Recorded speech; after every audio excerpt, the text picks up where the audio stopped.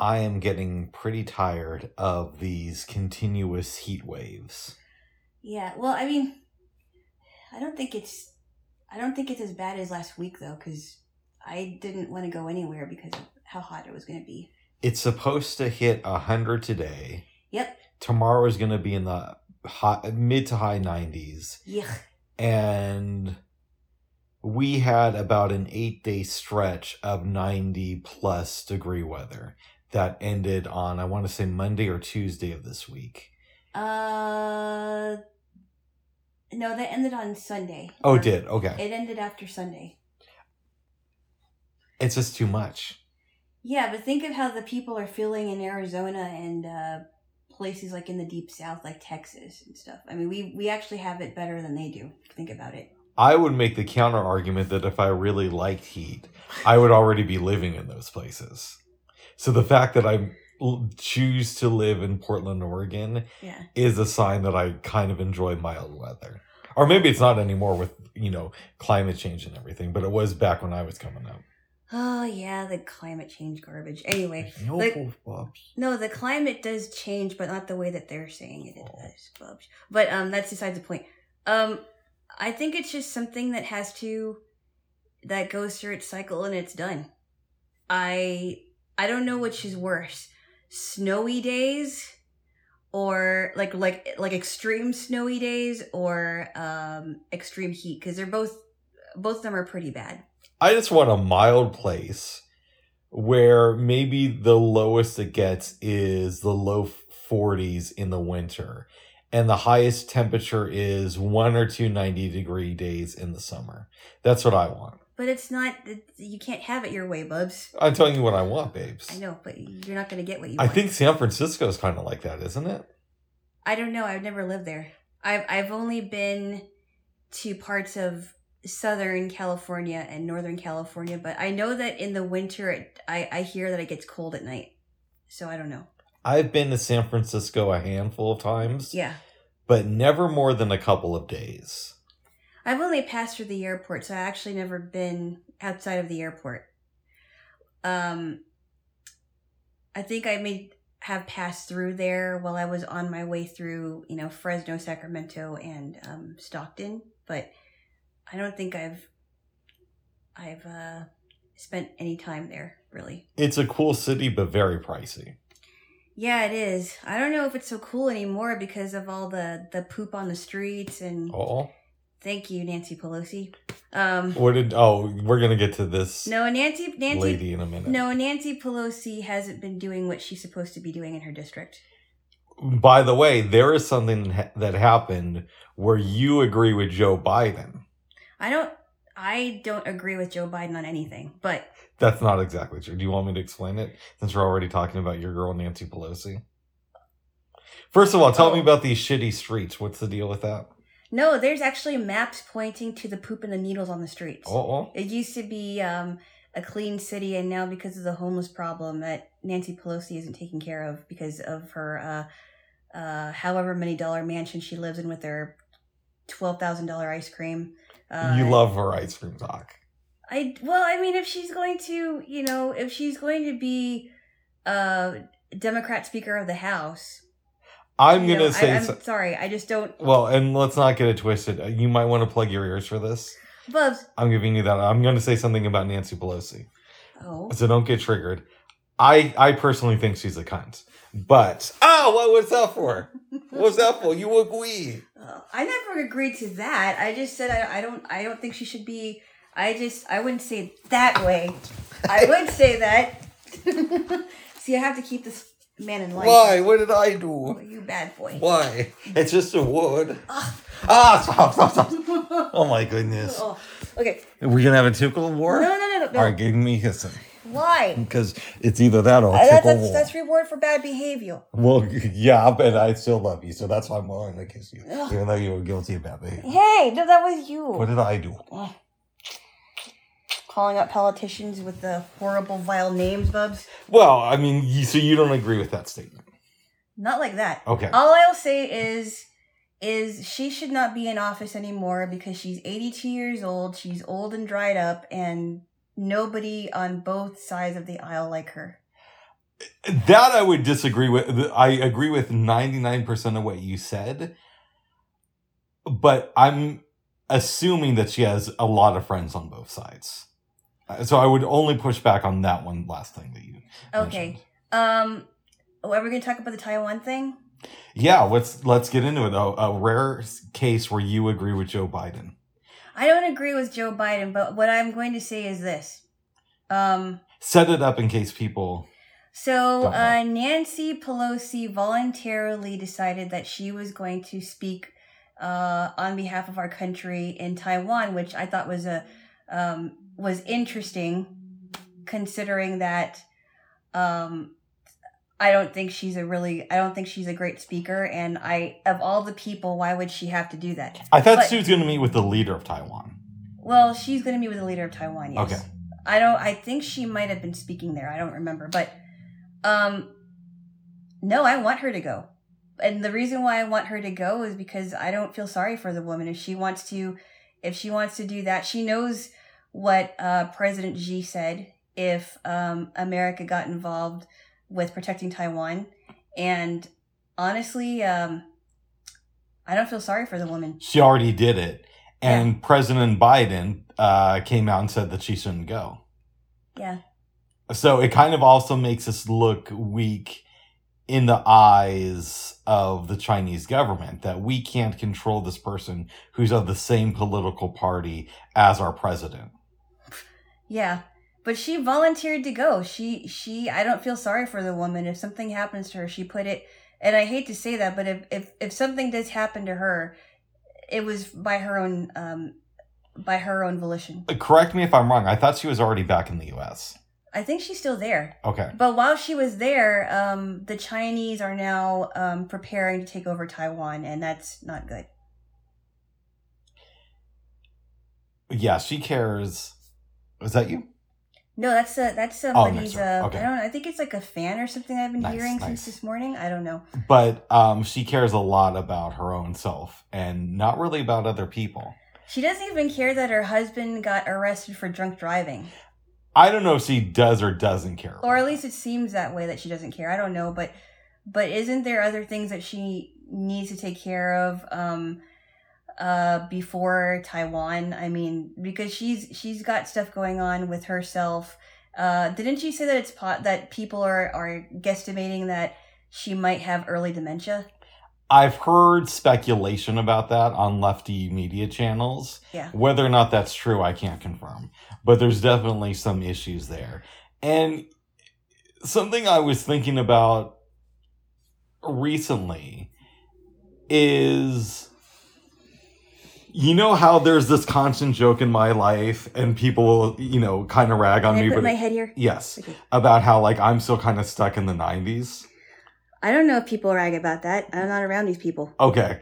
Why? Who said that? Well, but I joke about it too. Like sometimes I'll say I'm in 2022, but I live in 1999 or stuff like that. Uh-huh. But our politics are stuck in the 1970s. So, okay, there's the obvious thing of we're still debating Roe v. Wade and climate change, but it's also our president first got into office in the 1970s. I don't know when Nancy Pelosi first got into office, but I'm assuming it was sometime around there. Yeah, because Biden was in office for at least 49 years, right. I think now. So, still, at least with the Democratic Party, and I'm sure to some extent the Republican Party too. I'm pretty sure Mitch McConnell has been in there since I don't know. Oh, we're all tired of slavery or something. We're all tired of Mitchie now. I mean, we've been tired of Mitchie for a while. Oh, God, I didn't know we were allowed to call him Mitchie, but okay. I called him Mitchie. Mitchie's a girl's name. This is going to sound insensitive. Why am I not surprised? You have no filter. Well, you have a filter, but... I am really looking forward to the next 5 or 10 years when the leaders of both parties start to die off of natural causes. So we can get some new blood in there that hasn't been in there since before Saturday Night Live started. Okay. What do you think about what I just said? I think eventually Mitch McConnell will die off will die off. I think Nancy Pelosi is definitely on her way out, if not yet. So think about this. Mm-hmm. And this isn't an endorsement of Kamala Harris because I think she's crazy and all that stuff. She's crazy. Or corrupt, may be a better word. She's crazy and corrupt. But she was, I believe, 9 or 10 when Joe Biden first took political office. Wow. Think about that. That's a little bit weird. That's crazy. I never think of stuff like that. But, you know. I mean, she should be out too, but I'm saying... How long it's been since... Yeah. So, I don't know. I kind of want these old politicians... They're not going to step down. I want them to die of natural causes. Natural causes. Nothing no heart crazy. attacks. Well, heart attacks, yes. But I mean, no... What? That's not a natural cause. Heart attack is a natural cause. Not really if you're causing your heart attack. Some people are born with health issues. What I'm trying to say, babes, I don't want any assassinations or anything like that. I just want them to catch diseases or the diseases that they have to get worse, and then to have to be forced to leave office because of medical issues. My goodness. Like your girl, Dianne Feinstein. Oh, I can't stand that lady. Pretty much everybody's of consensus that she has dementia. Dianne Feinstein? Yeah. I didn't know that. Oh, yeah. There's been reports coming out that who's the leader of the House? This Chuck Schumer. Yeah, Chuck Schumer is a leader of the Senate. I'm sorry, the Senate. We'll have these long conversations with her about, you're having trouble following things, and then like a day later, she'll have no memory. Recollection of the conversation. Exactly. I didn't know that. Wow. And that time when they were confirming Amy Coney Barrett, and she hugged Lindsey Graham and said this was the most fair Supreme Court hearing that she's ever been a part of. Yeah, but then the day before or days before that, she was really hard on Amy Coney Barrett. So was she? Yes, she was. She was. She wasn't very nice to her. So I thought that was kind of interesting. And they did kind of sneak around. But that's a story for another. No, they didn't. Yes, Gabe, you gotta don't get so twiggled and knock the record out of my hand. Hey, I didn't do that, Bubs. You did actually. Did I? Yes. I didn't feel it go over. Oh my goodness. You didn't count, Bubs. I didn't feel it knock out of your hand. I only hurt you, Bubs. So it doesn't I'm count. Sorry, Bubs. I'm sorry. Okay. But I didn't hear about Dianne Feinstein not following anything. But they've been talking about this a lot on TYT and to a lesser extent on Secular Talk. But Nancy Pelosi, Dianne Feinstein, Gavin Newsom, all of them are somehow connected to each other because Gavin Newsom is Nancy Pelosi's nephew. I did not know that. And Jerry Brown, who used to be governor of California, is Kate Brown's brother. You told me that. It's kind of interesting that they're all connected. So I'm sure you could look at the Republican Party and find those connections. I'm not talking about the Republican Party, Bub. I'm talking about the people who should be out. I'm not talking about the Republican Party in general, Bubs. Oh my! I'm talking about the people in the Democrat Party that really need to be gone because they've been there for too long. See, this is how you know, like, I'm an independent. Is like I'm willing to rag on people on both sides. But I will agree. I will agree that there are people like Mitch McConnell and Lindsey Graham and Ted Cruz that need to be gone. Mm-hmm. I cannot believe some of the things that Ted Cruz has said, and he's supposed to be a lawyer or was a lawyer. I think he needs to be out of there. And there's just so many people that are that have been in the establishment for years and years and years, and they just won't leave. Ted Cruz is a little bit younger, though. I think he's not. He's still an establishment person. Yeah. I don't like what he did. I think that that he can say the right things at certain times, but he doesn't always do the right things, and I don't like that. Has he ever done the right things? I will say that there were times where he's called people out where he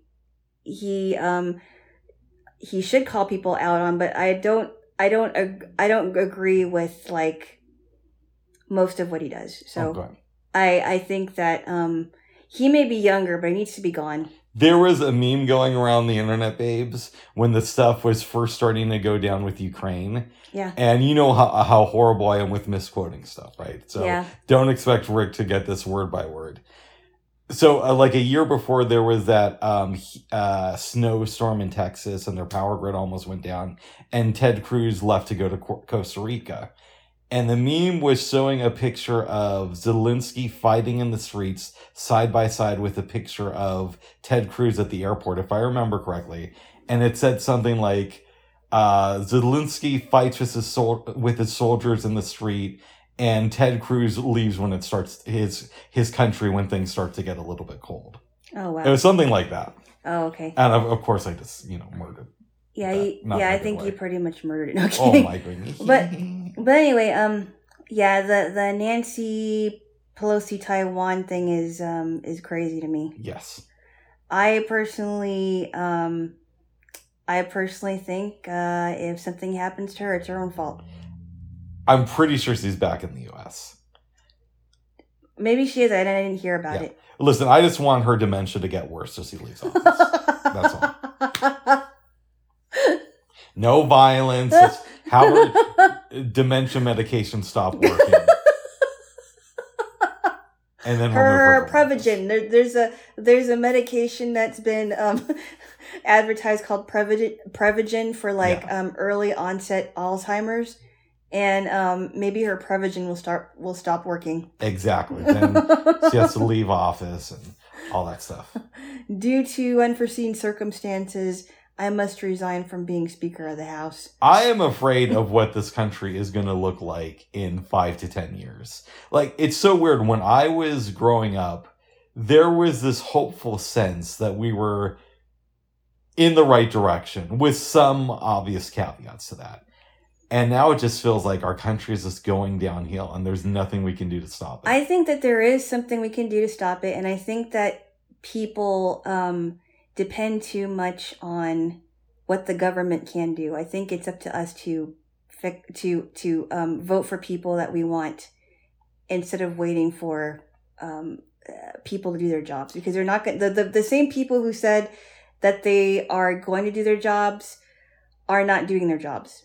I agree with. I think of this completely different than you do. I think that something is going on, but it's not the way that it's not the way that you're thinking about it. I don't think that our country is over. I do think that we as a people have the power to do something about it if we really want to do something about it. We can't just sit on our laurels and wait for somebody else to do their job. I agree with you that we shouldn't just wait to see what the government can do for us, but I would push back a little bit and say they don't have to design laws to benefit the rich and big corporations. But I think it's more than just the rich and big corporations. There's a lot more at stake here. It's not just the rich and big corporations. No, but they are a big part of the problem. They're not the only thing, but we got to start somewhere. Because right now, we're just talking about Nancy Pelosi. If you were just to look at her stock investments, she's a genius. She knows how to invest in the right companies. Mm-hmm. But do you and I really believe that she's a stock market genius and she's analyzing stocks all day? Or is it this that she has insider information and that's part of the way they bribe people like her? She probably has insider information. Exactly. And most of these politicians do. But that's what I mean. They need to be out. We have to start. Hold on. Just a minute. I heard you speak. I wasn't done. Well, I wasn't done either. But, okay. I'll finish my thought and I'll let you go. And then we have to go talk about something else. Yes. All I'm saying is we need to take baby steps. I hear what you're saying. And I would also say we also need to change laws to make it harder for the wealthy in this country to bribe politicians through things like insider trading, giving jobs to them when they leave office, or providing employment to their family members, or big donations to their campaigns, or through PAC money. We need to get rid of all these things, But that'll never happen in this country, and we're going downhill. I don't know, Bubs. I don't know. I think most Americans are pretty tired of the rich and power, the corrupt rich and powerful, I should say, because not everybody who's rich and powerful is corrupt, but the corrupt rich and powerful. I think we're all tired of them getting their way all the time. But the people don't have the power. I'm just saying, Bubs. Okay. I'm just saying. Okay. But we have to talk about other stuff because there's a lot of stuff that we didn't talk about yesterday. Exactly. Babes? Yeah? We might be watching a documentary tonight called Woodstock 99. Uh-huh. I don't want to get too much into it now in case we do see it tonight. Yeah. But I watched it like a week and a half ago. Yeah. And I thought it was really good. Mm. One of the interesting things that came out of my viewing of this program is the artist Moby is featured pretty heavily in it. Mm-hmm. And I had always had this image of Moby as this vegan with no sense of humor who takes himself way too seriously. And doesn't make fun of himself at all. Exactly. Yeah.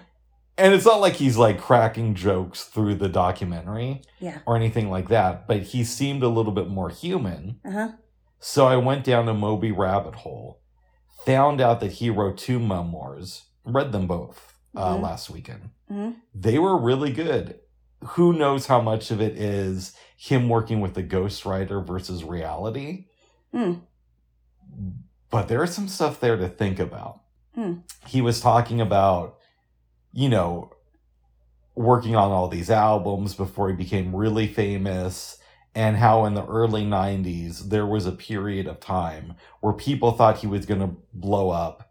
And then he made kind of like this punk rock album in 95, and people just kind of like lost interest in him. Around this time, his mom got diagnosed with cancer. Oh. She ended up dying in, I want to say, 1997. Oh, wow. So he makes that album Play, which was supposed to be his last recording. Right. But it comes out. Yeah. It sells like 12 million albums and makes him into a huge star. 12 million albums he got sold from that? From that one album, I believe, yeah. Wow. One of the reasons I had a problem with Moby, not a problem, but I didn't really vibe with his stuff, was the Eminem beef. Okay. So I had always thought that Moby just decided to bash Eminem because he was a hater. Yeah. And because he took himself too seriously. But he explained it more in detail in his book where he's like, I came from a very progressive background. And when I saw Eminem bashing gays and women, I thought that was a little bit insensitive. And he says in the books, I don't think that Eminem was the worst offender. And I think that he has a lot of talent and that he shouldn't be censored, but I was just like giving an opinion on some stuff. So it wasn't like he didn't. It wasn't like, he didn't hate Eminem. Yeah. And that was the impression I had always gotten. Yeah. And he even said in his book that he kind of felt that if him and Eminem ever got to talk just as human beings away from everybody, that they might actually end up as friends because they had kind of a similar childhood. Right. So 2002 comes around. And there's the 2002, obviously. I've repeated myself. Yes. Video Music Awards. Yeah. So you know that thing Robert Smigel does, the Triumph the Comic Insult Dog? I have no idea where that is. Okay, so basically Robert Smigel, who used to be a writer on Conan O'Brien and Saturday Night Live, puts this dog puppet on his hand. Okay. And goes around and harasses celebrities. It's not really that funny. Okay. It's a little bit too mainstream for me. Okay. But a lot of people like that stuff. Okay. So apparently MTV reached out to Moby and said, we'd like it if you sat behind Eminem. And we're going to have Robert Smigel do that character and kind of make fun of both of you. Moby was cool with it. I don't think the message got passed to Eminem's people. He didn't get the memo. Yeah, so Moby sits down. He's behind Eminem. And at this point, Moby's still kind of thinking this is like a media feud. Like, Eminem doesn't really hate him, even though that song Without Me had just come out. Yeah. And Eminem turns around and says, "You die tonight." Wow. Gives Moby a drawing that he had done of Moby, I guess, covered in blood. Oh, wow. And Moby even said the drawing was actually really well done. Even though it was him? Yeah. Oh, wow. So Robert Smigel does the Triumph the Comic Insult Dog piece. And I did not watch the 2002 Video Music Awards. No, that's not true. I watched the portion where Eminem performed White America. But that was about it. Okay. And Moby's having fun with it, comes to Eminem. Eminem punches the puppet. Oh, wow. Goes on stage to accept some award and says that Moby was just trying to hit on him. Okay. Yeah. He punches a puppet that the one guy was holding. That Robert Smigel was holding. Oh, wow. Then wins some award, goes up on stage and says that Moby was hitting on him. Yeah. Okay. Yeah. And that was their entire interaction, apparently. And he never interacted with Eminem again. That's what it sounded like to me. Wow. How do you feel about this? Unnecessary of Eminem to do that. Yeah. I think if he would have read his entire opinion, he would have gotten the gist of it. Or if he knew what his entire opinion was, he would have gotten the gist of it. And again, I did think it was kind of fun when Eminem was dissing Moby in Without Me. I didn't like his use of, the gay slurs and everything. But I thought the overall point was, you're too old, nobody listens to techno. That was kind of fun. But apparently a lot of people listen to techno. Yeah, I don't like techno much. It's not my thing. I like a lot of the music, but my problem is it seems like the songs go on way too long. Yeah, they do. I don't like house. You've heard of house music, right? Of course. It sounds too much like what you would hear at a club with a bunch of people are dancing to techno. I don't like it. Well, house and techno are kind of like incestuous brothers and sisters, right? They come from the same branch, and they are club music. Yeah, I don't like it. I don't know. It's funny that you mentioned this because the times that I've really gotten into house and techno have been when I've been at a club. Yeah, I'm not. That's just not my thing. And I know, I remember when I was a kid, and I would listen to my local radio station. They would have they would call it the party mix, and it was techno, long versions of songs, and then they would mix it up and change a transition to a different song. And I hated that because they didn't play the whole song. I know, and it was so it was basically club music, and I didn't like it. And I think it's because I grew up listening to so much of that. I don't know if I've even told you this, babes. I got into techno music a little bit near the start of the pandemic, but here's why. Okay. This was maybe May of 2020. What had happened was I wasn't walking around as much. And you remember how I was getting into static dancing right before the pandemic started? Yes. So I just wasn't getting enough exercise, and as a result, my insomnia was starting to act up again. Yeah. And I wanted a release, an excuse to exercise, but in a fun way. But I couldn't really listen to rap music because there's so much history there, so I would focus too much on the lyrics. Oh, okay. Or think to myself, well, this isn't what it used to be. Yeah. So I would put on house and techno music to exercise to, because I didn't have that much of a connection to these artists. Okay. And that made it, I don't know why I stopped, because I actually did feel like I was getting good workouts doing that. Oh, well, that doesn't mean you have to. I'm just not into it. Well, and that's the other thing. I liked it because I wasn't that connected to the music. Okay. So I might go back to doing that at some point. Okay. There's some other interesting stuff. Well, first of all, I'm talking about Moby. What was your impression of him when he was super famous? I don't know much about this guy. I mean, when you told me that he had artists on his songs, I wasn't even sure who he was. So I can't really comment on Moby because I am not sure.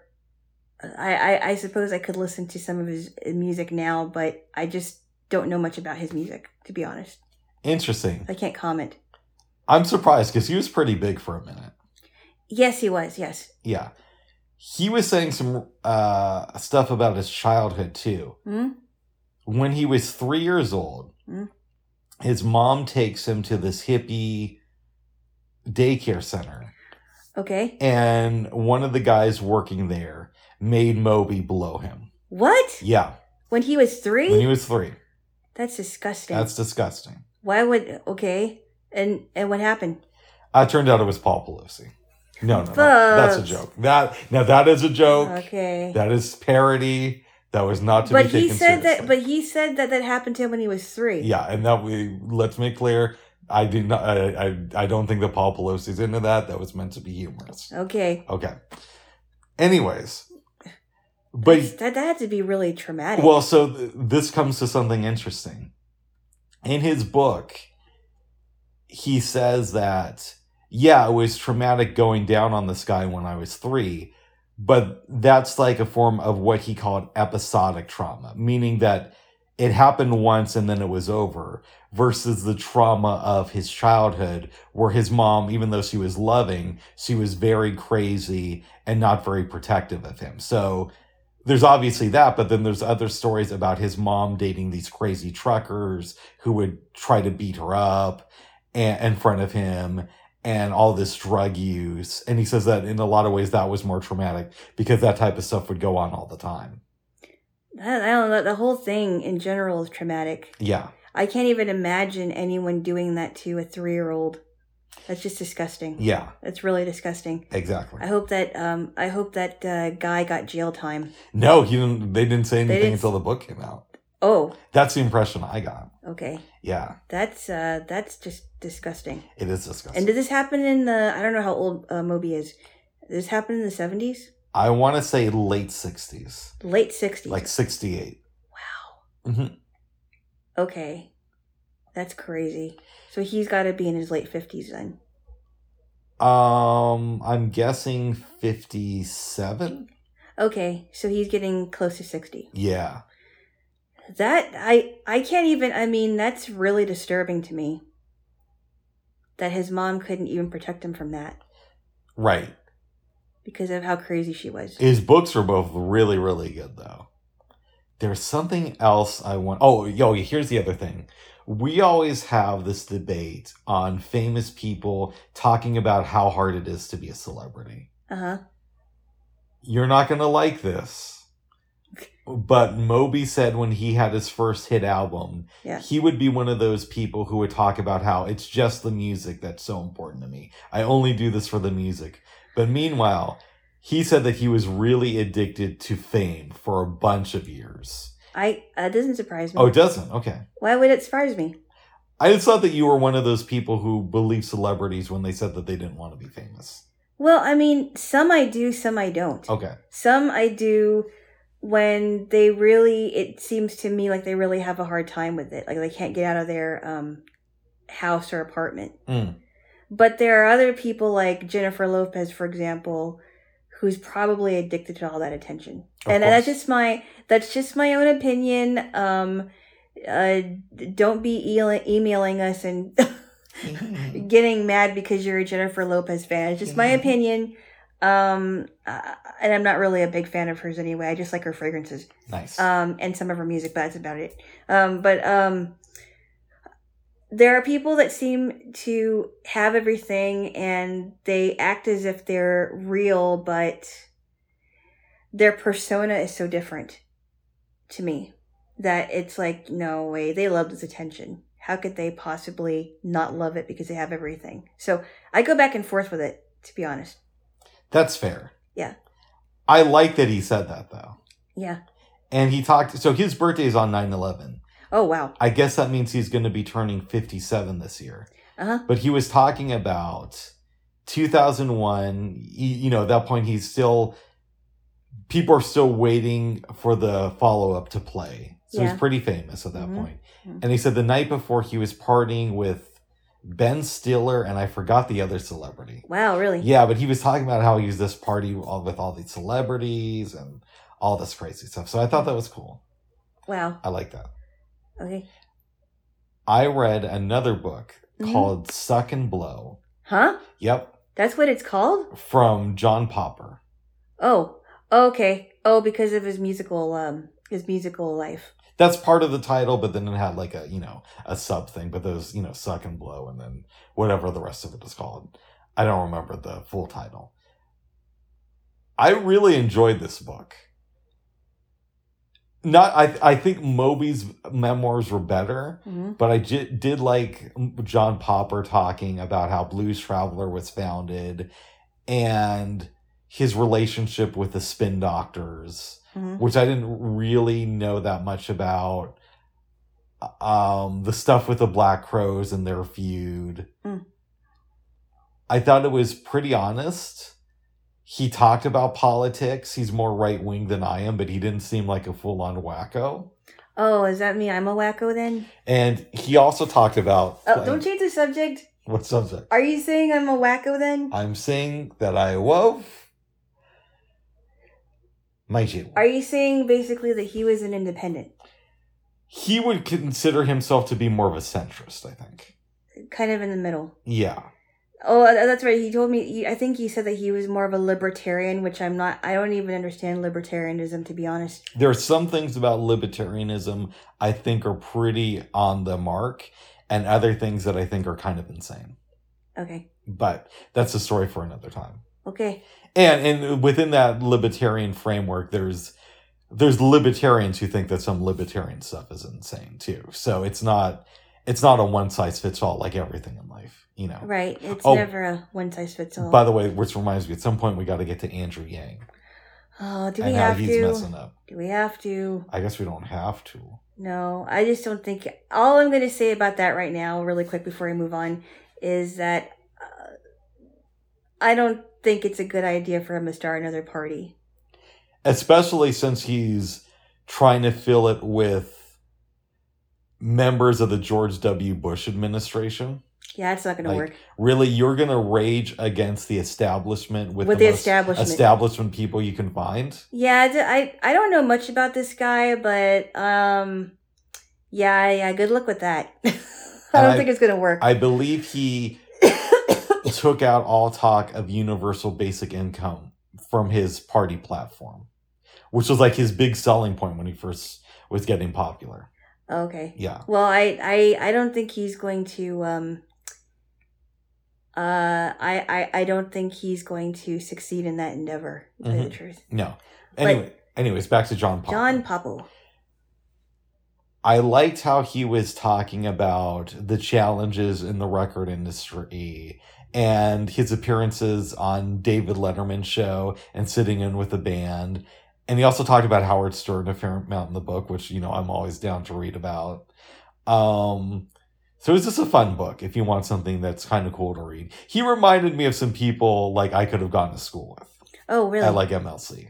Oh, okay. I just got like the vibe that he was probably a cool guy, but it got me listening to what's that song that they did? Doesn't matter what you say. I think it's called Hook. I'm not sure. That was the group I wanted to listen to yesterday was Blues Traveler, but I totally forgot about that. We can listen to some of them today. That's what I was thinking. Okay. Because I was thinking, what was that group I wanted to listen to yesterday? And we ended up listening to the Classics 4. We absolutely could have listened to Blues Traveler. But in any event. Tonight then. Yeah. I went back and I listened to that song Hook because it's really good. I do like their music. It's not my favorite stuff. I'm not going to lie and say that I've been like, I have every album or anything like that, but I'm a casual listener. Yeah, I like them too. I like their sound. It kind of reminds me a little bit a little bit like bluegrass and. Yeah. Yeah. So anyways, I listened to that song Hook again and I've obviously heard it before, but probably not in several years. Mm-hmm. The third verse, he's kind of like rapping in the third verse. Huh. It's dorky, but in a kind of cool way. You know what I mean? Like he's not doing it and pretending to be something he's not, but it's fun the way he's not trying to sound too urban or he doesn't have Ice Cube doing background vocals or anything. But he's kind of rapping in the okay. But it's also not one of those things to where it's so dorky that it's like too camp. Yeah. And canned. It's not like, those movies where they have the grandmother rapping. It's not that, I can't stand it when you've got a genre like country, right? Yeah. And I hate when this happens where they try to mix it with rap and it's like these guys, these new country guys, or maybe they're not so new, they're singing their song and then they're like doing some rhymes and I'm like, couldn't you just like rhyme in your lyrics but you don't have to rap them? I don't understand why you have to do that. It just sounds so dorky. It really does. To be honest, I haven't heard a lot of country rap. I've heard of it. I don't like it. But the only thing that I can think of right now is that song that Tim McGraw did with Nelly, which wasn't that good. I didn't mind that one. I mean, that wasn't too bad. I mean, Tim McGraw was just singing in the background. I'm not really a Nelly fan either. Yeah, I like some of his stuff, but I'm not a big one either. I do enjoy that song. It's getting hot in her. And her. Yeah. I like Tim McGraw a little bit more than Nelly. But what I mean by country rap is when the country singer, excuse me, and usually it's a guy doing it. Mm-hmm. A country singer who's supposed to be a country singer raps in the verses of his songs. I don't like that. Yeah. I think it's annoying. Yeah. And I've heard of Lil Nas X, but honestly, I haven't listened to any of his music. Lil Nas X? Yeah. What is that? Who is that? He is a rapper who had a song last year. And again, I don't really listen to new rap stuff because it's like auto-tuned sound. And I was also kind of turned off because when I was coming up, rappers had more of their own style. Yeah. And to me, the name Lil Nas X kind of sounds like you're biting off of Nas, who's one of my favorite rappers. I know, exactly. I've heard the name, but I'm not familiar with what he does. Why would I listen to Lil Nas when I can listen to Big Nas? To Big Nas. Yeah. Exactly. Yeah. I'll just put on Stillmatic instead. But yeah, I don't like country rap. I think you could mix any type of genre together. I don't know that it's been well done with country and rap music. Rap and rock it has. Yeah, I feel like to this day I'm like a Limp Bizkit apologist because I still enjoy a good Limp Bizkit song now and then. I never liked Limp Bizkit. It just wasn't my thing. One of my friends said that I don't know if she feels the same way now, but just because we're not so close anymore. But and we'll get to that. We'll get to her in a little bit. Oh. Where she was saying that she liked the Limp Bizkit version of Faith, and I never liked it. No, I can't go there. I don't like it. No. I thought you said you liked it. I like Limp Bizkit. I like some of their music, but I can't go with the Faith thing. Okay, it feels like it's trying a little bit too much to seem hardcore. Because I gotta have faith. I'm like, no. George Michael would not like that. I will say this. The first time I heard that song in 97 or 98, I thought it was good, but I was only 14 at the time. I don't think it ages well. No, I think George Michael's version, of course, isn't just the original, but it's a classic, and I like it. I like his style. When I think of Limp Bizkit songs that I really get down to, in my mind, I go to Break Stuff. Mm-hmm. What's that song they did with Method Man? I forgot. Come a little closer, get a little louder. I don't know. All in Together now. All in Together. That's a good song. I like the song My Way is really good. They did another song with Method Man, but it also had DMX and Redman on the track. Oh, wow. And I think Premier may have produced that. Okay. I didn't listen to a lot of Limp Bizkit, and that's why I don't like them that much. And I also kind of dig that song they did with Exhibit. Although Exhibit's lyrics were not the best in that song. Oh, okay. But it is kind of fun. Okay. Yes. So now you know some of the... Oh, you know what else I liked too? Was their cover of Behind Blue Eyes. Who did the original? The Who. Oh, okay. I didn't hear... See, you know more about Limp Bizkit than I do because I didn't listen to Limp Bizkit much. Yeah. So I guess... I didn't like Fred Durst's voice. I just... it wasn't my thing. I guess you could say I don't like all of their music, but there are a couple songs that I really vibe with. And Fred Durst is also kind of a douchebag in interviews. At least that's how he comes across. Yeah. Douchebag Durst. Yes, douchebag Durst. Yes. Like that Christina Aguilera thing. Oh, I heard about that one. Well, Eminem made fun of that one too. They don't hate you. They just think you're corny now that Christina played you. That was a line he did in that song Girls on the D12 album. Why do you act that way? I didn't hear that one. That song was basically a diss of Fred Durst and DJ Lethal.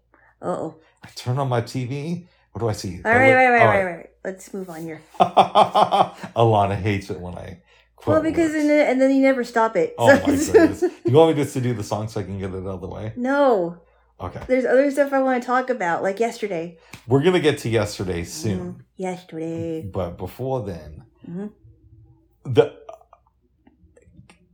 Fred Durst is featured in the Woodstock documentary, but just footage, not him actually being interviewed by the documentarians. And the other person who's featured, whose music I do kind of like, even though his politics are awful, in my opinion, but not yours, is Kid Rock. Oh, I don't know much about Kid Rock. I know that he was thinking about running for president, but yeah, I don't know. I don't know much about. I've been hearing about his politics, but I don't know much about it. He's a big Trump supporter. Okay. Well, I knew that, but I didn't know about anything else. I can't go with his politics, and I only really like that one album he did, Rebel with Cowboy. Yeah, Rebel Without a Cause. That album's really good. That is a solid album. Rebel Without a Cause is the same title as the movie, right? Exactly. I wanna be a cowboy, baby. But it had a lot of other good songs on it too. That one is actually a cool song. That's a great song. And Gary Coleman's in the video. Is he really? Yep. What is he doing there? I think he's fighting with the cowboy. Oh, wow. If I remember right. It's been so many years. I think I only saw that video in 1999. I went over to an ex-girlfriend's house, and she was really into TRL. Oh, Total Request Live. Which was, one of those dumb shows for... I enjoyed TRL, but that's just me. That's just you. That's just me. Apparently... Yeah. You cannot date Rick unless you were a fan of TRL in the late 90s. But... Yeah, but you were with somebody else. I know, but that's what I'm saying. I can only date women who used to like TRL. I'm never getting away from this show. Okay. But the video for Cowboy came on. And I don't think we watched it all the way through because you know how TRL used to do it. Yeah. Hi, I'm so-and-so from Fort Worth, Pennsylvania, and I really like this song. There is no Fort Worth, Pennsylvania. Oh, there isn't? There's a Fort Worth, Texas. Okay, that's what it must be. I always hated how they'd interrupt the songs, but they played the video with Gary Coleman in it for a portion of it. Oh, wow. Yeah. Intuition. I do like when genres mix, babes, if it's done well. Yeah. And we should say, last weekend... I went to see The Roots, who are known now for being the house band on The Tonight Show hosted by Jimmy Fallon. Yes. I don't watch that show. I don't anymore, no. I just don't care about late night TV. And me neither. I've seen Jimmy Fallon in interviews. Yeah. Honestly, it seems like he's one of these people who tries too hard to be liked. And that always kind of rubs me the wrong I don't way. know. I thought he was funny though. I thought there were some things that he did that were funny on SNL. I thought that some of his segments on his show were funny, but that's as far as I go with him. I don't like him as much as Adam Sandler. He seems like he's a little bit too like there's no real personality there to me. Okay. I'm a bigger fan of Adam Sandler than him. I could go with that. Yeah, because I think Adam Sandler is very talented. And you get a sense, even though Adam Sandler's a celebrity, I get a feeling that there's a real person there. Yeah. I'm not sure about that with Jimmy Fallon. Like, he seems all about image to me. And I like that Adam Sandler is not afraid to do, like, dramatic movies, because he's been in a lot of funny movies where he was a dorky character, Mm-hmm. but he wasn't afraid to go dramatic and to, go deep inside himself and get that dramatic and, stuff out, because he's done some pretty dramatic stuff from what I understand. Nice. Yeah. But I'm a fan of the Roots, mainly their early work. Mm-hmm. I liked, All Things Fall Apart, Phonology, The Roots Come Alive. I thought those were good albums. And I go and see them at Pioneer Square last Saturday when it's supposed to be like 102 degrees. First, I'm kind of sad that my little J-Lo isn't going to be there with me. But you already know why. I already know why. My tune kind of changed, and we're going to get to that. Yeah. Planned it out just right. Was afraid I would show up late. But I made it there, got inside the venue, checked my phone, and it's 5:45. The Roots are supposed to go on at 6. So I'm thinking, great. Found a seat. Awesome. Don't know what the dancing situation is like, but I only have about 20 minutes to late. Mm-hmm. Oh, was I wrong? Oh, well, you were. It's hot. It's hot. It's hot. 6 comes along, and I'm like, okay, this is kind of weird. More and more people come into the venue. Okay. There's either a DJ or they put on a playlist of some rap music. And I'm enjoying the playlist, but I didn't come here for a playlist. Right. Time goes by. It's now 6:30. I'm thinking, okay, they're building anticipation. More and more people start to get there. 7 comes along. Then we get to 7:30. And I'm thinking to myself, what point do I consider leaving? Yeah. Because they're not coming here. And it is super hot. Yeah. This place is packed, so it feels even warmer. Yeah. Gets to 8. A little bit after 8. Yeah. And I'm really glad you didn't come with me, because I know you would not put up with this. No, I wouldn't be like, okay, I think we should go. I wouldn't be very happy with you. Like, I cannot believe you let me stay here for almost 2 hours and they're not even here yet. I stand up, and there's an area where people are kind of gathering. Go over there. Oh, so I almost forgot this. Mm-hmm.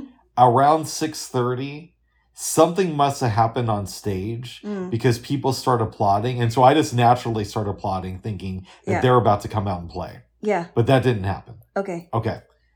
So past 8, I'm standing up, and I'm considering, should I leave? Finally, the Roots come out, and they do their show. Yep. It was really good. Really good. And I don't know if you could blame the Roots necessarily for showing up that late, because I've noticed a lot of times with Pioneer Square, unless it's like a local radio station doing a show, their performances will often start really, really late. Right. So that's not good. It may not be their fault. Mm-hmm. And they didn't address it. They just came out and started playing their music. Mm-hmm. And they really didn't interact with the crowd that much. Yeah. But it was still great to hear them do, their music. Right. They did a lot of songs that I didn't think they were going to do. They did that song, Hip Hop, You're the Love of My Life, even though Common wasn't there. And that was the song that was playing on the Brown Sugar soundtrack. At the very opening credits, yeah. They did that song from Phonology with Cody Chestnut, even though he wasn't there. It was great. It was a lot of fun. I wish it would have started on time, but I'm very glad I went. Very good. Yes.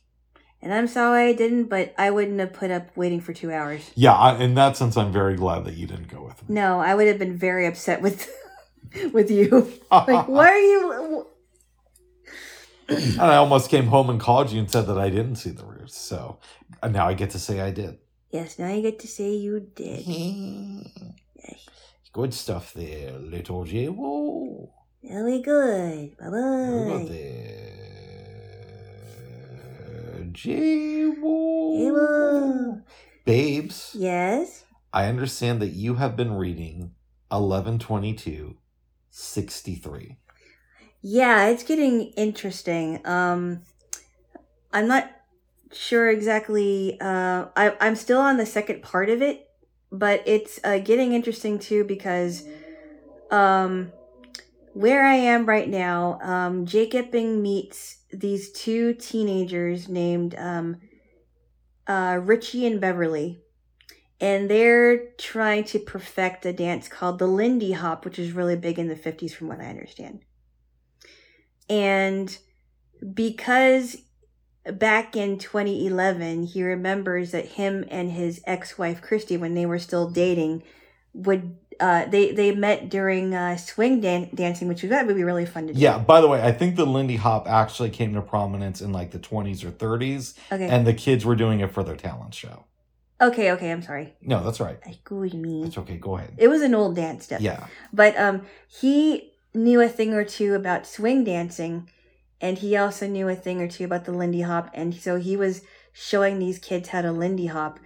And before that was happening, they were talking about Harry Dunning, who is a character that we meet in the beginning of the book, and what happens to him and his siblings and his mother. And of course, this is happening in 1958 in Derry, Maine.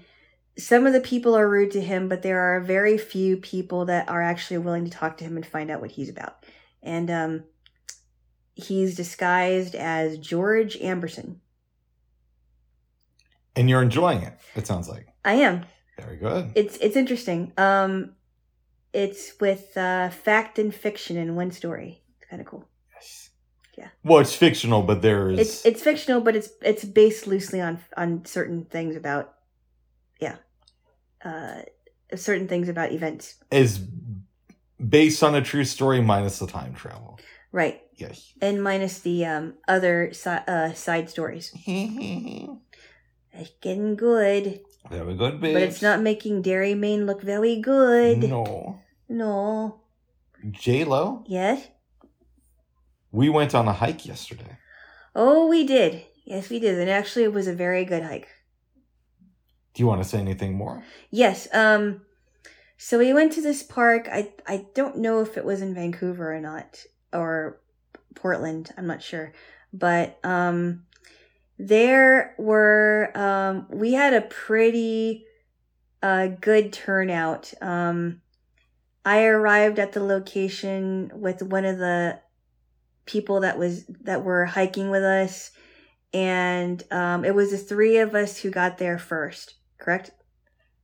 I think so, yeah.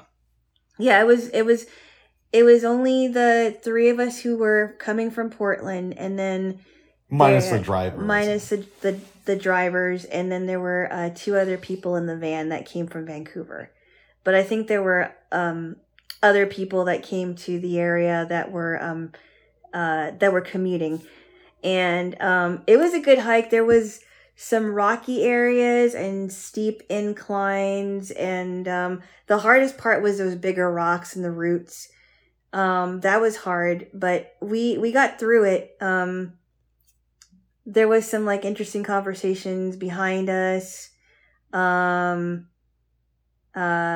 We did meet some people there, and that was good. But I had a good time. And I told you, mm-hmm. Now you can say you've experienced the roots. Not those roots. Oh my goodness. Yeah. I wonder what it would be like to go tandem bike riding in that area. That might be kind of fun. Yeah, I want to do another tandem bike ride soon, so. I want to go, I don't know if I want to go on the next one, but I want the next hike, but I do want to go on a bike ride. Very good, babes. Because then that would mean that we went on 2 bike rides and 2 hikes this summer. Well, good. Well, the bike ride would be in the fall, but yes. Still. But that was a good workout. Good conversations. Our guide was really cool. We came back here. I had thought about maybe pulling out the recorder, but Alana was kind of tired. Yeah. And she did not fall asleep, but I did.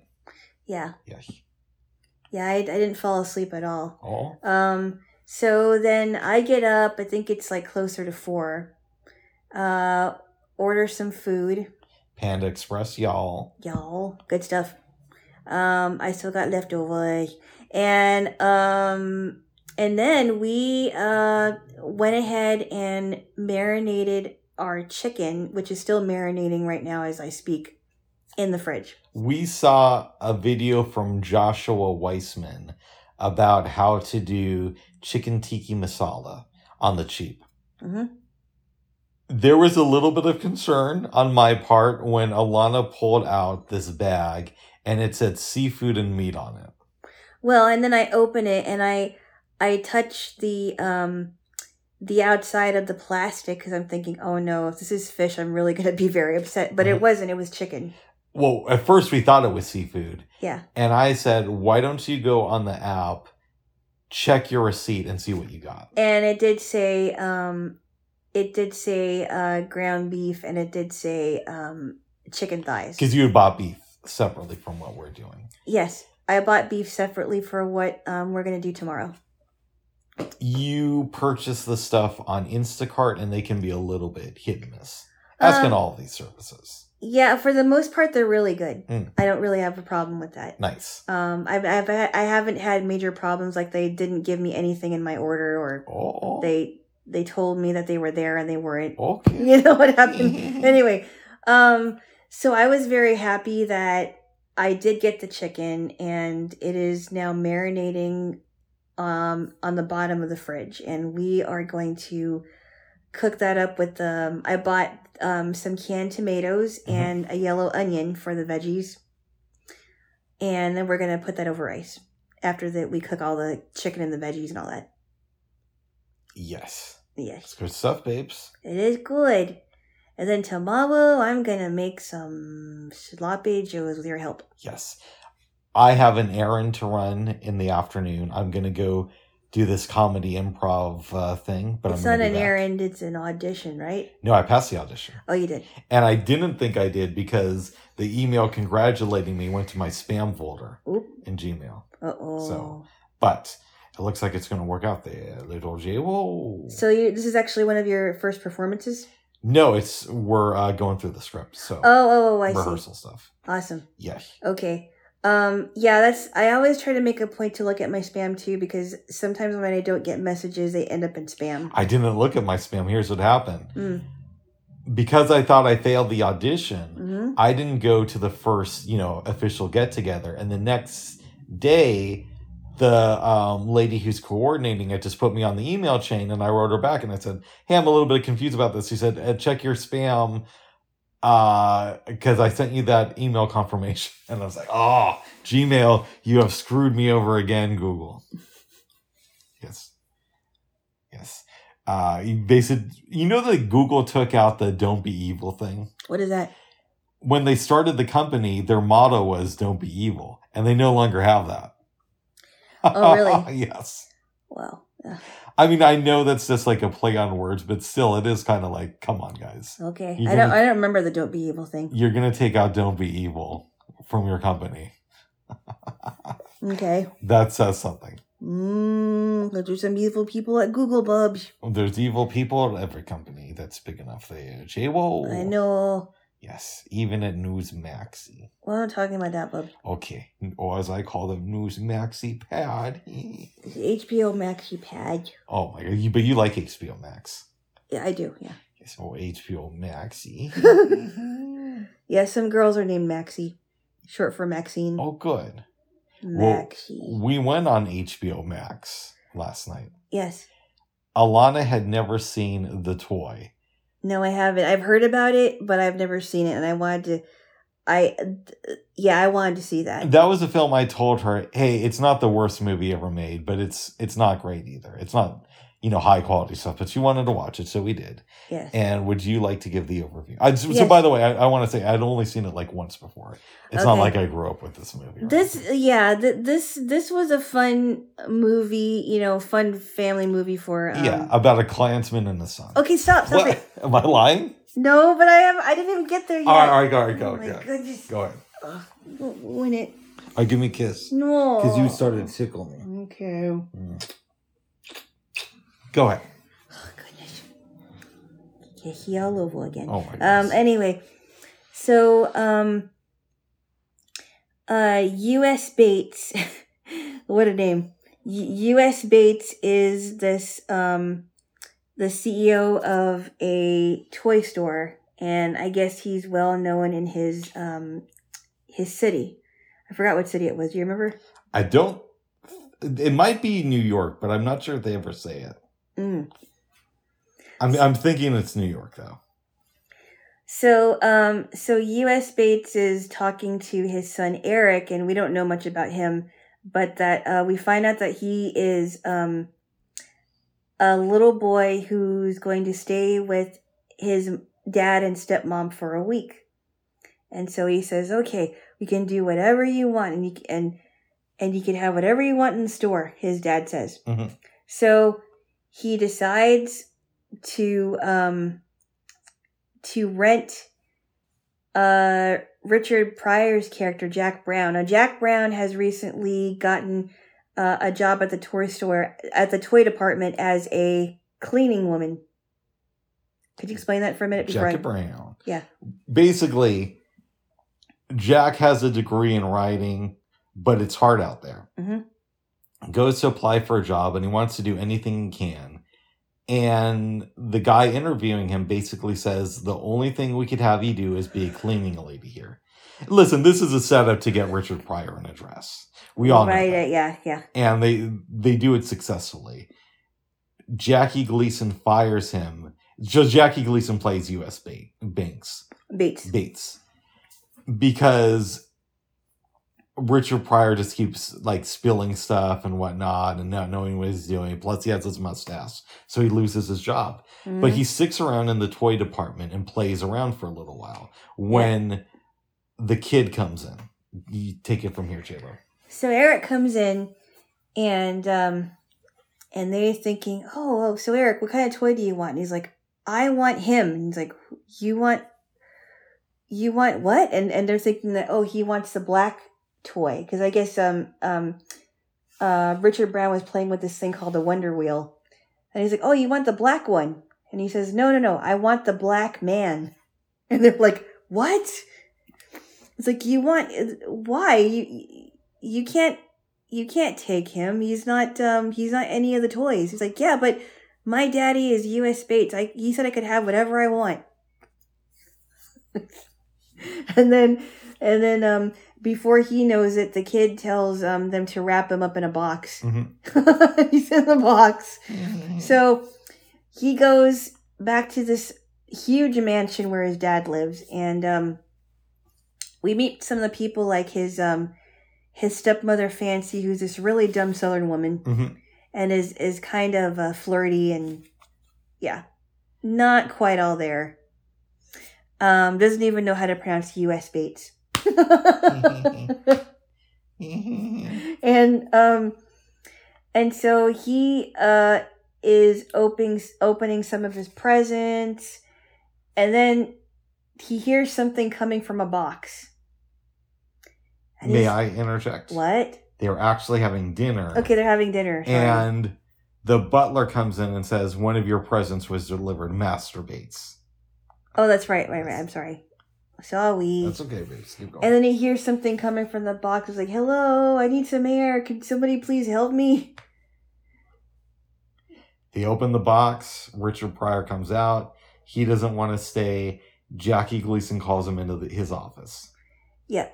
And Jackie Gleason says, look, I will pay you. He basically is trying to bargain with him to stay. And they end up, he ends up giving him what is it?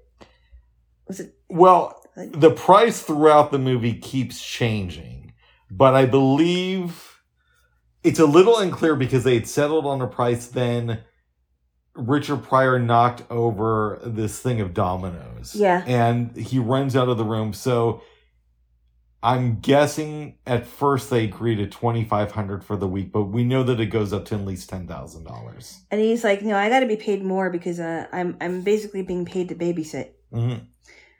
So anyway, Jack and Eric are kind of, he's tolerating this kid. This kid wants him to play his games, and he's been doing all these pranks where he gets served breakfast and Eric is under the table and pulls on the tablecloth. Yes. And his food gets all over the place. Mm-hmm. And he gets stuff all over his clothes, and then the maid is trying to clean up all his clothes, but she has like this huge crush on him. That happened a little bit earlier. Yeah. After he was hired for the week, but before the breakfast thing. Yeah, I understand that. Yeah. Yes. Which is kind of funny, actually. Yeah. So the German maid has a crush on him, and I think so does Fancy. Yes. At some point, they go fishing, and they see the guy who ran the department store. He's kind of drunk. He's crying, and he said that he had to fire somebody because he wanted to shake U.S. Banks' hand. Yeah. He wouldn't shake U.S. Bates' hand, right? By this point, it has been put in our mind, or the kid's mind, that maybe they should try doing a newspaper. Yeah, because the kid Eric was noticing that some things were going on, and so they decide they're going to do a paper about his dad. They put it together, release it to the public. And let's just say Jackie Gleason isn't very happy about this. He's not very happy, and they're trying to get ready for this party. Well, so before the party, mm-hmm. I think that this is my favorite scene in the movie. Mm-hmm. Jackie Gleason gets the son and Richard Pryor to come to his office. Yep. And the son's saying, well, first he starts going on, and he tells Richard Pryor, there are libel laws in this country. I'm sure you're aware of them. The kid is like, everything we said in this paper is true. Mm-hmm. Jackie Gleason explains, oh, there's a difference between reality and the truth. Yep. You may have the truth on your side, but reality is a different thing. And he's like, watch this. Let me prove it to you. Looks to the store manager and says, take off your pants yeah. or you're fired. Take your pants down, yeah. Yeah. And he's basically just showing, this is the power I have. And then he's like, hey, and watch this. Jack, how would you like a job at my newspaper? Yeah. Because he's trying to, pacify him right. and get him away from the kid's side of things. Yeah. Okay. Yeah. That happens. Okay. Then we have a Klan party. Well, hold on. You're going a little too fast. They have a party.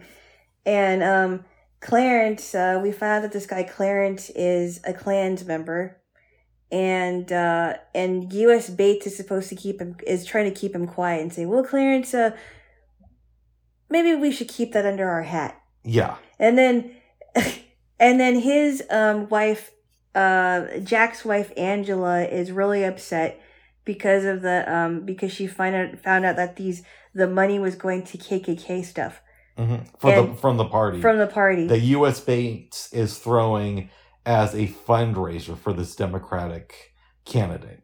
Yeah. So Jack Brown exposes him and says, U.S. Bates, you are a part of the Ku Klux Klan, is that correct? They wreak havoc on the party. Yep. Jackie Gleason ends up falling in the pool. The kid is on a motorcycle. Eric's on a motorcycle. Richard Pryor rescues him. Yep. Party's ruined. Yep. And then it's time for your man Eric to go home. And Eric, Eric was having a conversation with his dad, and Eric is not having it. He's not happy. Mm-hmm. He goes back to Jack Brown's house, and he says, I want to stay with you, Jack. He's like, no, you have to do what's right. Your dad's trying to reach out to you, and he really is trying to connect with you. And Eric says, I love you, Jack. And he's like, I love you too, but you have to do what's right. You have to go back to your father. Yeah. So it is resolved when Jackie Gleason says, okay, the next time he comes by, he spends 1 week with me and 1 week with you. And Eric goes home happy. But then a mom who knows U.S. Bates comes there with her son who's crazy. Richard Pryor runs away, and the movie ends. Her son's name was Eugene. Yes. Yeah.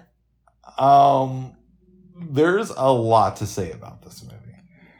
Yeah. Yeah.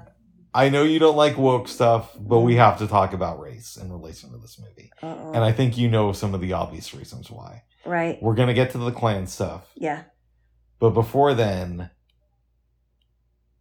this movie has some criticism from it, and I think there's merit to it. Yeah. In the fact that it's basically a black man being bought by a white kid.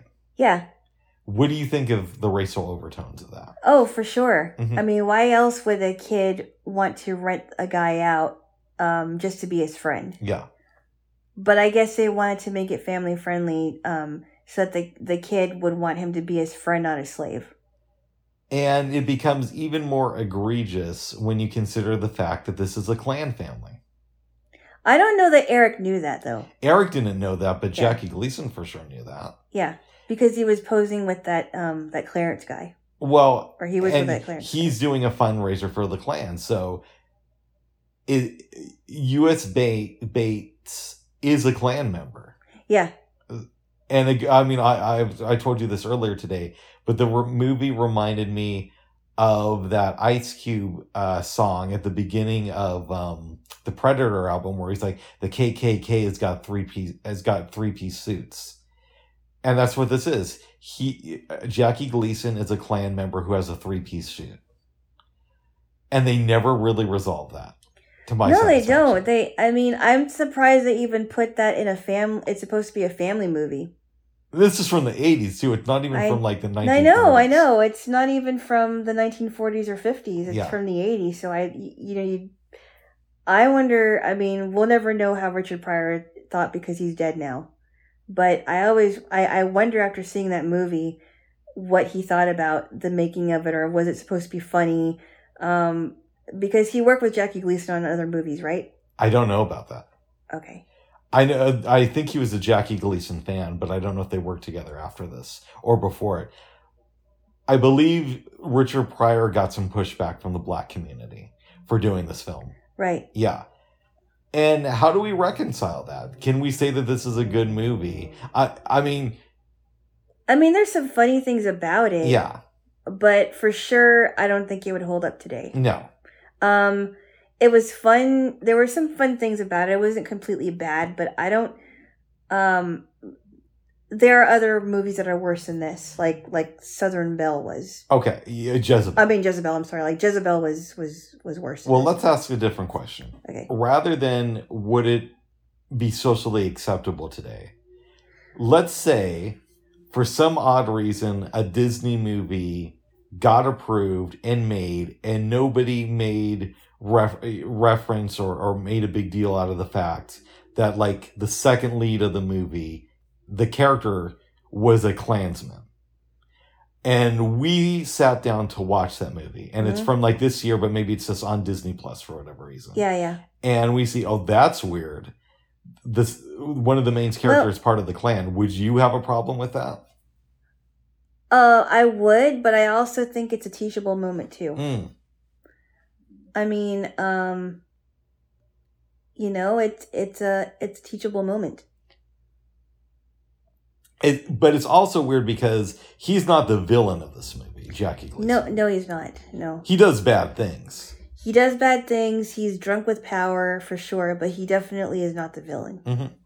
Yeah. It's such an interesting thing. I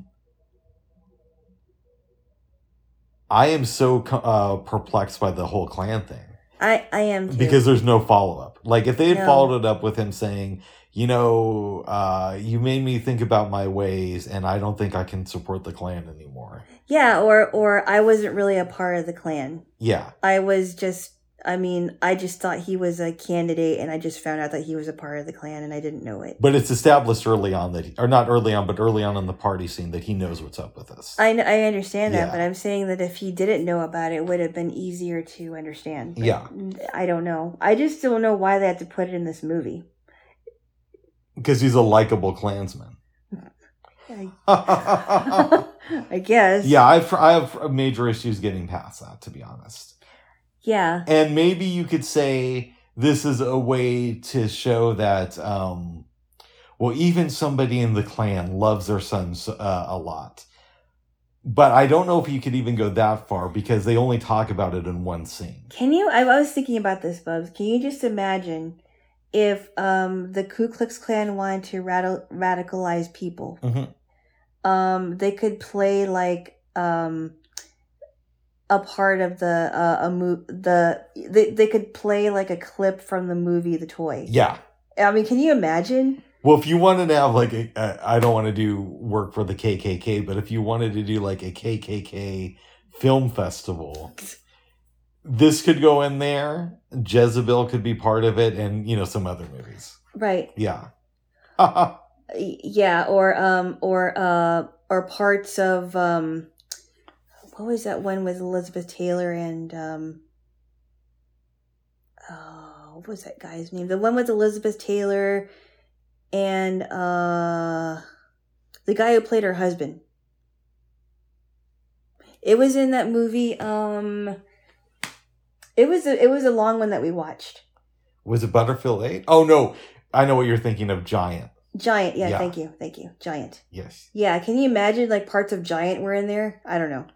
Yeah, usually with film festivals, you play the entire movie. No, like if it was a promotional thing. Oh, for the Klan. Right. Yeah. Not the film festival. I was thinking of like if there were like a promo thing. Oh. Not that I would be for it, but I don't know. I've got a weird question for you. Uh-oh. I don't know necessarily if this goes on today. Okay. But it did make me wonder, and I don't think it necessarily happened on this film either, but has the Klan ever helped to fund a major Hollywood movie? I would hope not. Maybe they don't do it as the Klan, but maybe they create like some dummy corporation. I would hope not. I would hope not either. I would hope not. I mean, I would hope that they were not allowed to promote any or to help promote anything. But even D.W. Griffith, Birth of a Nation is a very pro KKK movie from what I've heard. Okay, I've heard of that title, but I've never seen it. Or I don't. D.W. Griffith is an actor? He was a director. Okay. And he made Birth of a Nation in, I believe, 1915. Wow. I want to say it was the highest grossing movie ever made up until Gone with the Wind. And it was a silent movie. Silent film about the KKK. Wow. But it was a pro-Klan movie. Wow. Yeah. Yeah, it's a little crazy. Yes. Did I tell you? I don't think I told you this, Bubs, now that we're talking about the KKK and racism and everything. Mm-hmm. I saw a show that was, I found it on YouTube on the Sally Jesse Raphael show. And she actually had young skinheads on her show. Mm. And I'm thinking, oh, I don't remember this one. And I watched it once before on YouTube, and I found the same clip of that show again. And I'm like, how was she able to get these people to get on her show? And are they really skinheads? They sound like skinheads to me. And this girl was dating a skinhead boy, even though she's not. She has said that she didn't like what he was doing, even though she was dating this kid. So I don't know. That's crazy to me. Yeah. That's crazy to me. That was a pretty gutsy move on her part. She also did it for the ratings too. I don't know. I did. Maybe part of it was, but she was able to get these people on. Yeah, but she's not doing it out of the goodness of her heart to show America, be wary of these. How do you know that, Bubs? I mean, I would imagine that it was probably uncomfortable for her to have these people on because she didn't know. I think a fight almost ensued in the studio, so they had to control that. I hear you, but most of 90s daytime television thrived off of controversy. I understand, but do you really know that she was doing it just for the ratings? I would assume so, but do I know for a fact? No. Uh-huh. But that would be my assumption, and I think it's a good one based on what I know about that type of TV in that decade. Oh. Yes. Yeah, I was very surprised that she was able to get these people on and how crazy it got. Mm. Yeah. Is there anything else you want to say about the toy? I'd give it at least a week 7. I mean, there were some funny parts. I don't know if I'd want to see it again though. No. Yeah. Yeah, we go there, Jay. Well, now both Jackie Gleason and Richard Pryor are really good in the movie. Yes, they are. Yeah, and you can see why Jackie Gleason was a star. Yes. Because he owns the scenes that he's in. He does. He was very good. Yeah. You know, you better week away. Yes. J-Lo. Yep. I wanted to watch a movie directed by Christopher Nolan that I had not seen before called Insomnia. Actually, I was the one who suggested it. You suggested it after I read it off to you. Okay. And I said, "Hey, do you want to watch Insomnia?" Okay. It's easy to make a suggestion after your Okay. I'm sorry. Because I was a little bit trepidatious about watching the toy. And he said, "Well, what if we watch the toy and world according to Garp there, blah, blah." And I said, "Yeah, but I don't really want to see the world according to Garp." And he said, "All right, how about the toy and the Insomnia there, blah, blah." And then I said, "Okay. All right, now give me a kiss." Well, you at least give me credit for suggesting it, even though you read it to me. Yes. And I said, "Hey, we should watch this." I said that earlier, though, but give me a kiss. All right, give me a kiss. Okay. Stop it. All right, do you want me to give the brief overview of this movie? Yeah, because it's very interesting. Yes. I'm going to give you the abridged version. Okay. Al Pacino is this well-respected police officer, I guess detective. He's a homicide detective, yeah. In LA. Yep. He goes there with one of his, I guess, co-workers goes to Alaska. Yep. To investigate this murder. Now, this is the time of year to where it's pretty much sunlight from morning till night. Yeah, exactly. All the time. All the time, yeah. And they're leaving LA in the middle of a police investigation that Al Pacino thinks is designed to discredit him. One night, him and his partner are drinking at a bar, and the partner says, "I'm thinking about cooperating with the investigation." Al Pacino knows that that's going to come back to him. They have a little bit of an exchange, and that's the setup for part of this. They're still trying to catch the killer of this teenage girl. Find a cabin. Well, what they do is they find this evidence, and Al Pacino says, "Release it to the press that we, haven't found this evidence, and then we're going to drop it back off because killers will oftentimes go back to their mementos and get them." So they drop it off at this cabin. Killer comes back. They chase him. There's fog. Al Pacino shoots and kills his partner. And now he is a little bit confused because it's been a couple of days without sleep because the sun's always up. Yep. He was already stressed out because of this investigation before they left LA. So he knows how that's going to look. Yep. And he still has to catch the killer. Yep. Starts putting the pieces together of the murder. Realizes that after looking at the evidence, this girl had a book signed by a local author. Goes over to the guy's place. Guy, gets out. He chases him. It's Robin Williams. Goes back to Robin Williams' place. And when he was in the hotel, Robin Williams had already called him, basically harassing him, and starts to harass him over the phone more and more. Yeah. Eventually, they meet in public. They talk. Robin Williams records the conversation where Al Pacino basically says, "This is what they know about you." And Al Pacino only tells him that because Robin Williams knows about the investigation in LA and obviously knows that Al Pacino shot his partner. So now he thinks, "Oh, I'm screwed." They get Robin Williams in for questioning. He tries to pin this on the girl's boyfriend. Yeah. The murder. Because Robin Williams had sex with the girl many times, but it was more like, booty call type Even situation. Though he said, with the girl's boyfriend had sex with her? Well, no, he was trying to pin the murder on the boyfriend. And Robin Williams was with her, but it was a booty call situation. They weren't seeing each other in front of everybody else. And Robin Williams was saying that he never touched her. Even though he said he never touched her. That's what he said to the police when they were in the investigation. So that he could get off. Al Pacino goes off on the guy. Yep. Goes to the boyfriend's house because he thinks a gun was planted there. Yep. And it was, but Robin Williams gave them the wrong information of where he put it. Yeah. Okay. Remember though, did you mention the part about the other girl? I didn't think that was very relevant to the movie. Okay. Unless you think it is. Well, okay, maybe it isn't that relevant, but I think it needs to be mentioned just to give it a little bit more context. Tell me.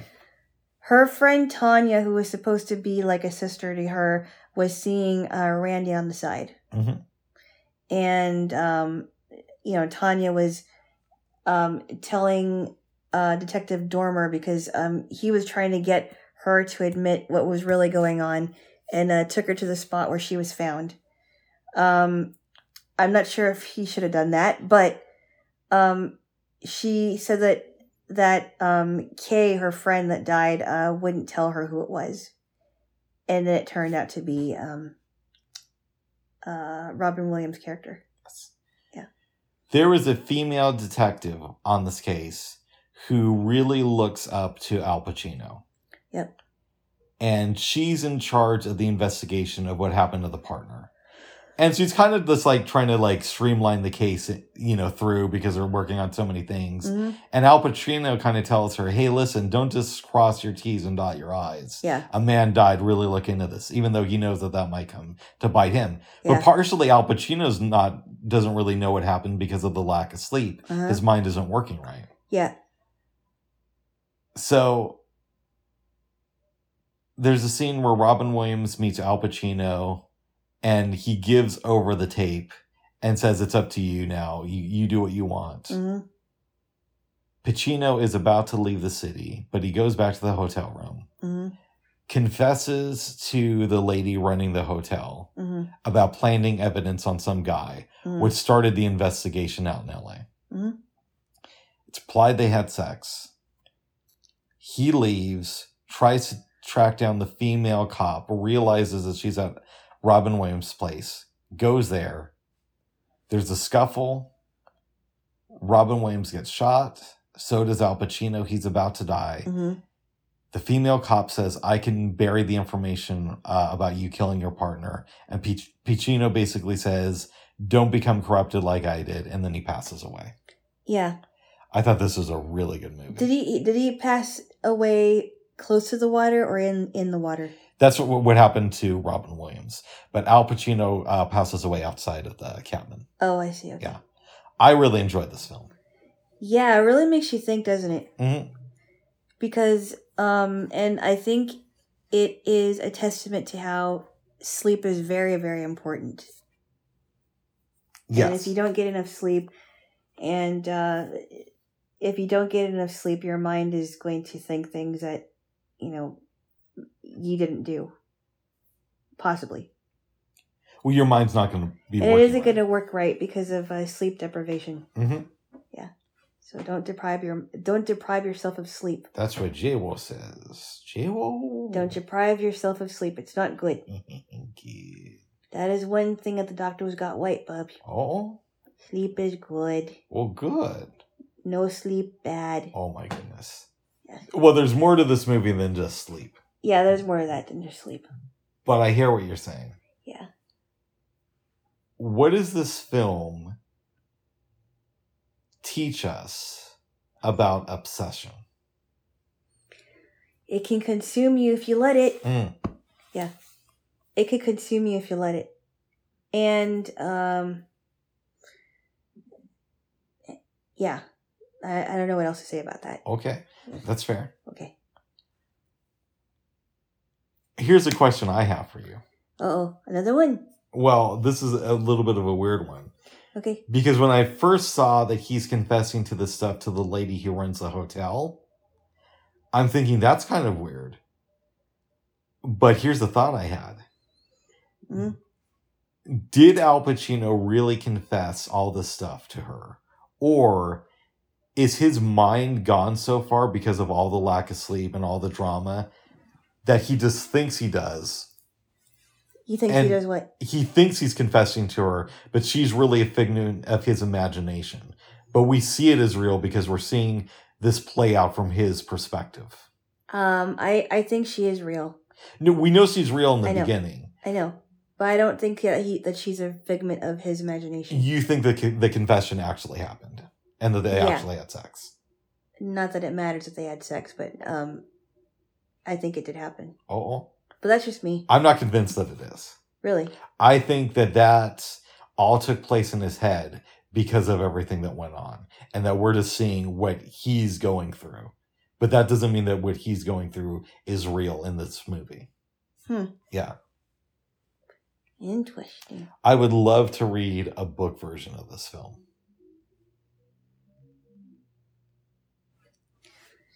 Do you know if there's a book version? I don't know. But I would love to read one if there is. Okay. Okay, you sound kind of tired too, babes. A little bit. What? Yeah. We'll make this quick then. Okay. What would you give this film on a scale from 1 to 10? I definitely give it an 8. Definitely better than The Toy. I don't care to watch The Toy again. But this one really makes you think. Would you recommend this film to your family? If so, what's your elevator pitch? Do I have to have an elevator pitch? You don't have to, but it does help. I don't have it. This is what could happen to you if you don't have enough sleep. Oh my goodness. But it is a good movie. Watch this movie, I'm tired. What? Watch this movie, I'm tired. I wouldn't say that. Okay, good. Really? Yeah. Okay. Very good, babes. Very good. Well, J-Lo, I had a dream last night, but I don't remember it. You don't? No. Well, I didn't have one last night. Good. Maybe we should wrap it up. What do you think? Why are we talking like that? I don't know, babes. To impress you. Oh my goodness. What are you thinking, babes? Yes, we wrap it up and think about what to do after. Oh, you want to give me a kiss? No. Well, give me No, I'm just kidding. Okay, kiss the good boy. Bob. What? Would you quit making noises? I'm not you. This is distracting. I'm not you all. Give me a kiss. If you don't, I'll tickle you. Give me a kiss, babes. If you tickle me, we start a tickle. The tickle war starts. Pub. All right. Kiss me normally.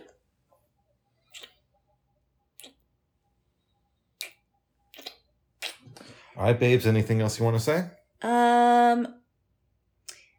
Oh, I think we should say that tomorrow is a special day. That's right. It's our anniversary. 4 years. That's right. It's going to be a little different because of what you've got going on, but we're going to make it work. We're going to make it work. Mm-hmm. Yes. All right then. All right. Bye-bye. Bye-bye for now. Bye-bye. Bye-bye.